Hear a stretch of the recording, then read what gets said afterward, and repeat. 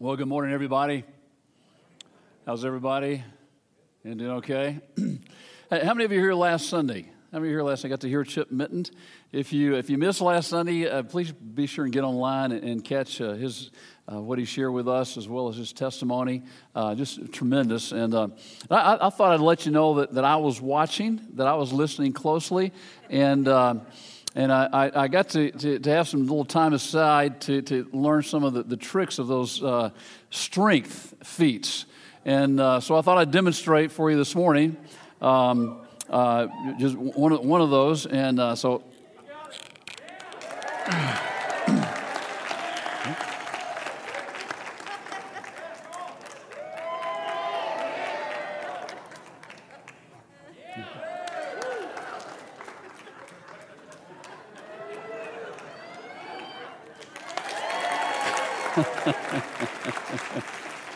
And I'm sure some child in the audience wants to have that, so I'll if you weren't here last week, you can understand that. But anyway, all fun aside here for a moment, I thought we would stop to pray for the folks in Louisiana and Texas that have been so dramatically affected by this hurricane. And pray for Carla and Adrian Wright, as they are about to leave this week to go with Southern Baptist Disaster Relief Team, which does such an incredible job. And they're going to be helping down there just north of the St. Charles area. So let's remember to pray for the Wrights as well. So would you join me for a couple of moments as we pray? Father, it's just... hard to even imagine what it's like to go through what so many of those folks, Lord, in Louisiana and Texas have been going through in the wake of this hurricane. Father, we pray for those families where there has been loss of life. We ask for your comfort and for your peace for them. Father, for the many that are without power, without water, without food, Lord, we ask for your provision. We thank you for so many of your people that are nearby that have stepped in or seeking to minister to help. Lord, for those that are part of our amazing Southern Baptist Disaster Relief Team as they head in that direction and come alongside to be of help in so many different ways. Lord, we ask for your watch, care, and protection over all of those people. Lord, we ask for blessing of restoration, physically and spiritually in every way. Father, we ask for your provision for all those needs as well. Lord, help us as your people to be ready to give in the ways that we need to give. Lord, we ask for these things in Jesus' name. Amen. Well, as Miss Michelle mentioned earlier, we were talking about anger today, So let me do just a little informal survey here as I begin. How many of you think that men struggle more with anger than women? How many think men struggle more with anger than women? All right. How many of you think women struggle more with anger than men? Thank you very much. The actual answer to that question is, researchers tell us that actually men and women struggle with anger about the same. The difference comes in how they express that anger. Men tend to be more aggressive in the way they express their anger. Researchers also tell us why that is. It's apparently because the part of the brain that modulates aggressiveness is smaller for men than it is for women. Now, many of you ladies are already thinking, hey, I already knew men's brains were smaller than women's anyways, that kind of deal. And so men are more aggressive in their anger, and women are more passive-aggressive in their anger. Amen? Right. And so anger is an issue right now in our society. I mean, there's so much anger out there in our society right now. And anger, justifiably, over yet another unarmed black man who seems to be senselessly killed. Anger over the coronavirus and all the things we have to do to mitigate that process. Anger over, schools, how school may be opening or not opening in the process. Anger over our politics and, you name it. So many things that we find ourselves that we are angry about right now. But this morning, I want us to drill down on a much more personal level.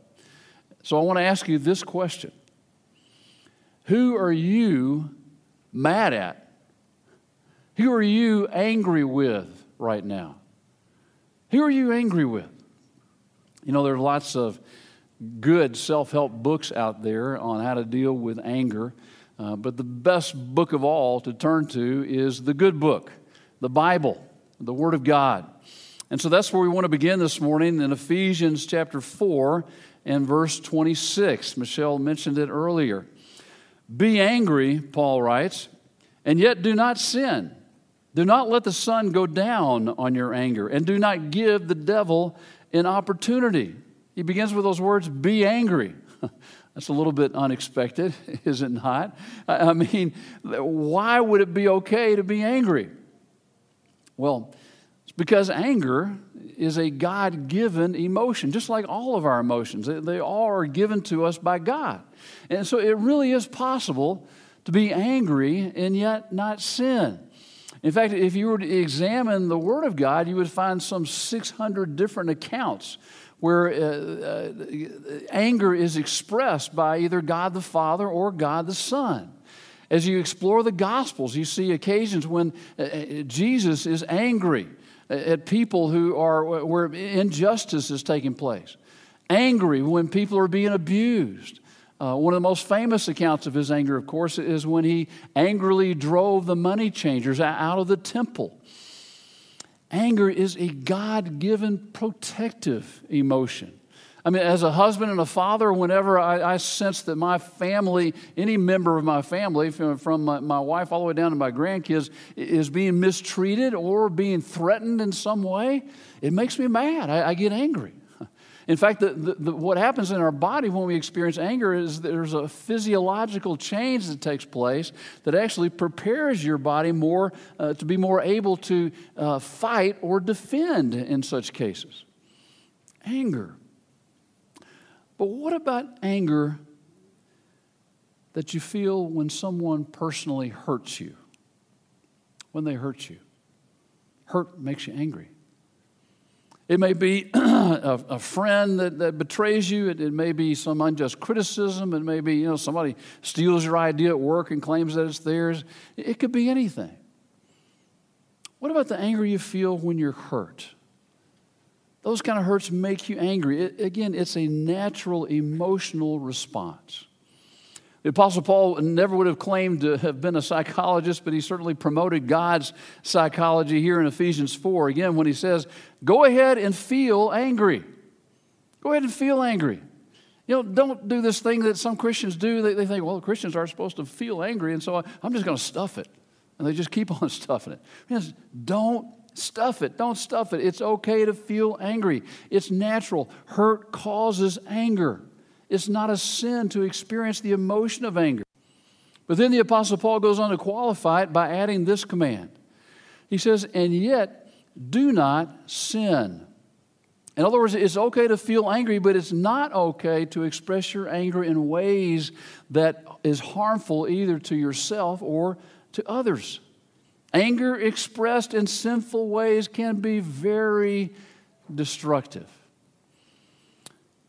Perhaps the most famous example of that in the history of mankind is found back in the book of Genesis, in chapter 4, story of Cain and Abel.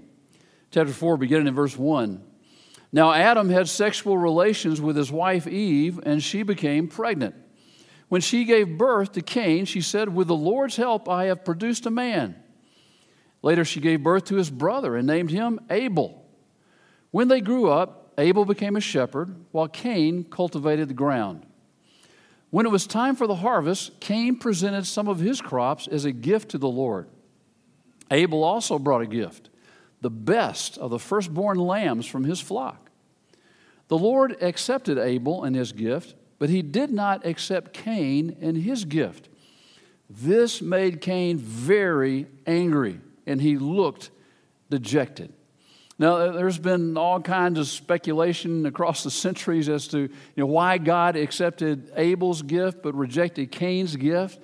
But probably our best clue as to why is a very subtle one found in verse 3. Notice the way that the description that's given for the way that Cain's gift is presented versus the way right after that it describes Abel's gift being presented. In verse 3 it says that Cain presented some of his crops as a gift to the Lord. You kind of get the impression that, as Cain walked out the door, he thought, oh, this is the day I'm supposed to bring my gift to the Lord. So he runs over and he just grabs, whatever crops are most convenient to him, and he takes that and gives his gift to the Lord. But what does it say? How does it describe Abel? Again, it tells us in verse 4 that Abel also brought a gift, the best of the firstborn lambs from his flock. In other words, it wasn't as though when Abel went out the door, he just grabbed, whatever lamb was most convenient to him. He looked to search, he examined to find the very best lamb among those that were firstborn. It's really a very important giving principle here altogether. And that is that we always want to make sure that we give God our best, our very best, and not just what's left over at the end of the month. Well, Cain's offering was rejected, Abel's was accepted, and again that made Cain very, very angry. Verse 6, why are you so angry? The Lord asked Cain. Why do you look so dejected? That is, why do you look so hurt? See, God wants to get Cain's attention here, to get him to recognize the reason for his anger so that he can teach him something here. In verse 7 he says, you will be accepted if you do what is right. God's saying, if you accept what I'm trying to teach you here about the nature and purpose of offerings, this is something that will never be a source of anger for you ever again in your entire life. The last part of verse 7. But if you refuse to do what is right, then watch out.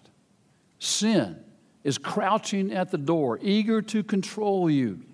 But you must subdue it and master and be its master. Again, remember, anger in and of itself is not a sin. Where we get into trouble is when we do wrong things in response to our anger. In other words, whenever you get angry, sin is always crouching at the door. It's your response to that anger which determines whether or not you're going to open that door. Tragically, Cain did not deal with his anger appropriately, and he allowed his anger to control his response. Look at verse 8. One day Cain suggested to his brother, let's go out into the fields. And while they were in the field, Cain attacked his brother Abel and killed him. Tragic story. Well, back to that counsel that Paul gives us in Ephesians 4, the last part of verse 26, he says, do not let the sun go down on your anger. See, the general principle here is that we should develop the habit of dealing with our anger as soon as possible in a timely manner. Do not let the sun go down, Paul is saying. Paul is speaking figuratively to say that we should, again, deal with our anger as soon as possible. Literally, if possible, before the sun goes down, but that's not always possible. Obviously exceptions. If you lived in Alaska, in that part of the country where the sun never goes down for a period of time, it's not like, hey, I can wait 3 months before I deal with my anger. The point here is very clear. Don't keep carrying around unresolved anger, because it is eventually going to lead to sin. It is. It's going to eventually cause you to say or do something that later you will wish you could unsay or undo. Plain and simple. Well, that was Cain's first big mistake. He failed to deal with his anger immediately. I mean, you really get the impression that, Cain, he heard God give him that warning, but yet he goes home and he just starts stewing over it. He just totally ignores God's word to him, and he starts stewing over it. I mean, day after day, he keeps stewing over it. Instead of responding to God's warning by subduing and mastering his anger, he opened the door to sin by nursing it, by feeding it, by allowing it to consume him. Again, ultimately to the point of murdering his brother.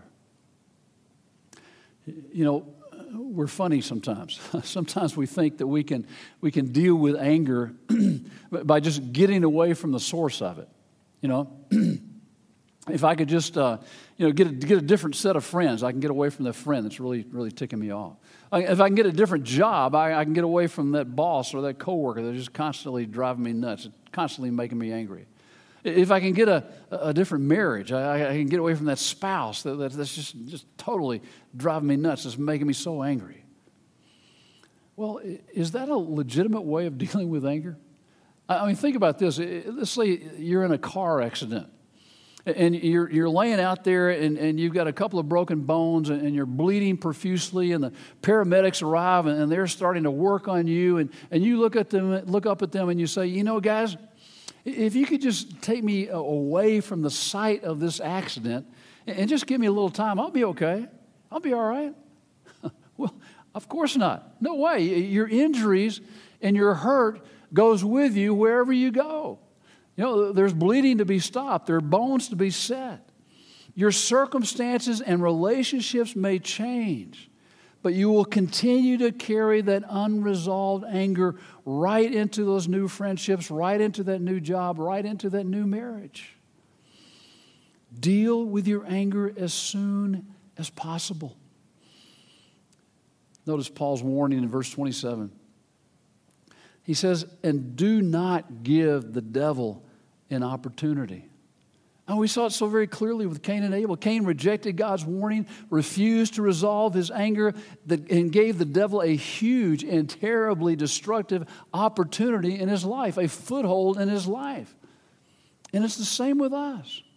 When we fail to resolve our anger, we're giving the devil an opportunity. We're giving him a foothold that turns pretty quickly into a stronghold in your life where he takes that anger and he wreaks all kinds of havoc in you, emotionally, spiritually, physically.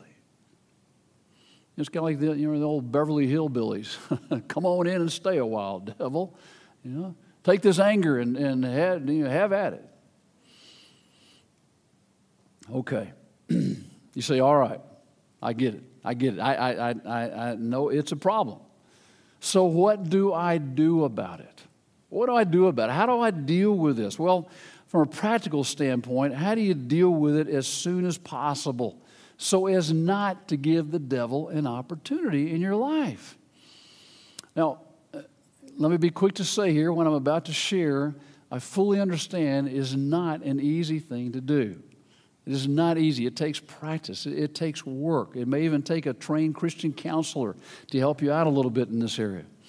But Paul actually gives us the answer just a couple of verses later in Ephesians chapter 4.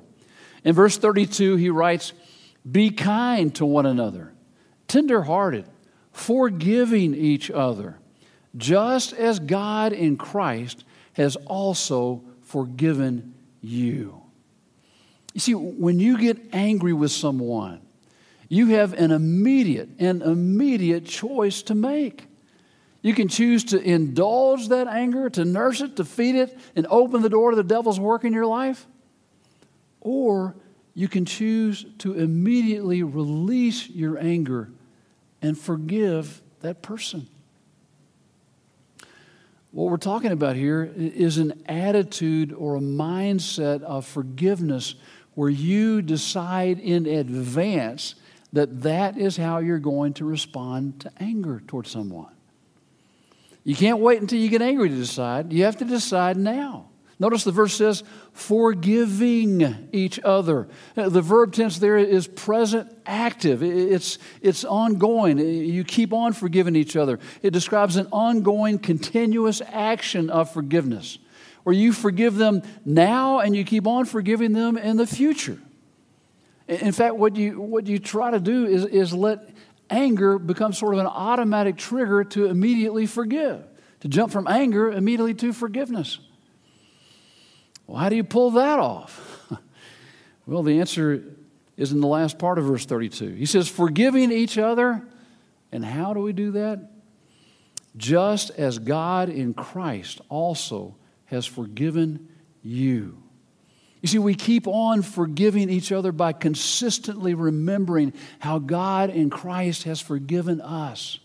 And how did God forgive you? Well, Paul explains back actually in Ephesians chapter 1 that God decided, before he ever even created the world, he decided how he was going to forgive us in Christ. Ephesians 1:7 says, he is so, referring to God, God is so rich in kindness and grace that he purchased our freedom with the blood of his Son and forgave our sins. See, I am a forgiven person because of what Jesus Christ did for me when he died on the cross to pay the penalty of my sins. I'm a forgiven person. Because of Christ, I now live in a continual state of forgiveness in the mind and heart of my God. A continual state of forgiveness. My sins in the past are forgiven, my sins in the present are forgiven, and my sins in the future are forgiven. All are forgiven.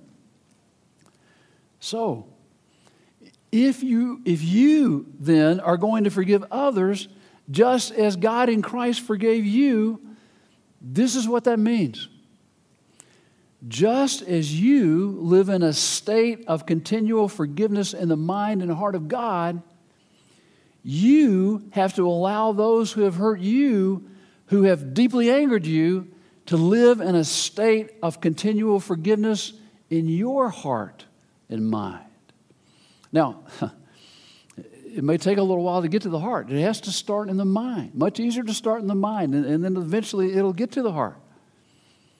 So, let's practice. Let's practice. Now, when I asked you earlier who you're angry with, who was it that came to your mind? Who did you picture? Think of that one person, just that one person. In fact, as you're thinking about that person, I suspect there's some of that anger is probably beginning to bubble up right now a little bit. So here's what I want you to do. Decide right now what you are going to do with that anger as it's kind of bubbling up. Are you going to indulge it and spend these next couple of minutes just stewing over it some more? Or are you going to forgive them? Are you going to forgive them just as God in Christ has forgiven you? So do this. Do this. You got that image of that person in your mind. Slide the image of that person over to the side. Keep it there. And then right next to that person, I want you to get an image of Jesus Christ suffering on the cross for you. The image of Christ on the cross suffering for you. And remind yourself that he did that for your forgiveness. You didn't deserve for him to do that. He did it by what? He did it by grace. You know, something I've said so many times in the past that I always have to remind myself of when I struggle with anger is the fact that, how can I withhold from anyone else that which Jesus Christ has so freely given to me? Now, remind yourself that Jesus also died on that cross for that person in the picture right next to that. For that person that you are angry with.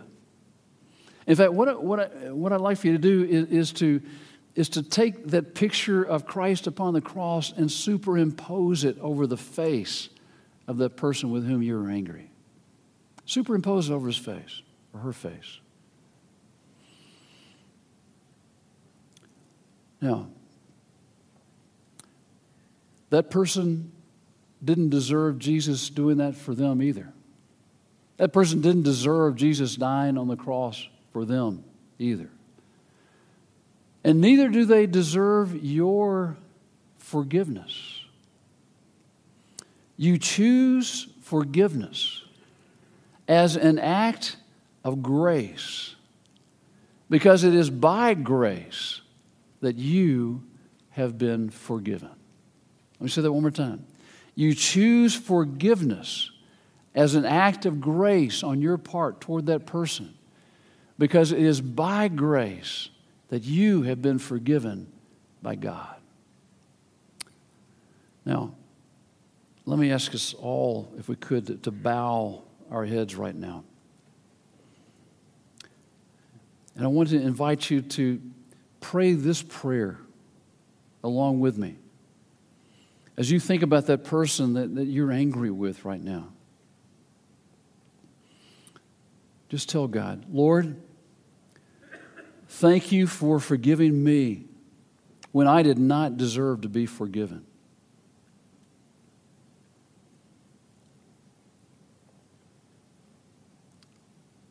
And Lord, I may not feel it so much at the moment, but I want to say to you that even though I don't feel like he or she deserves my forgiveness, I choose by grace to forgive them. Lord, I forgive them. I forgive them in my mind, and I trust that you will allow that forgiveness to drift not only from my mind, but also down into my heart.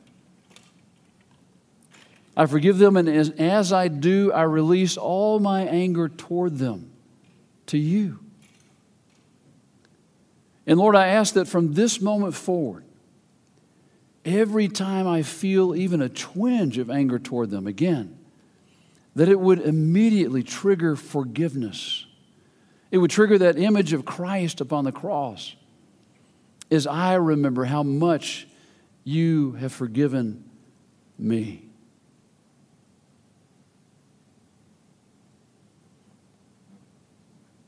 And everyone said, amen.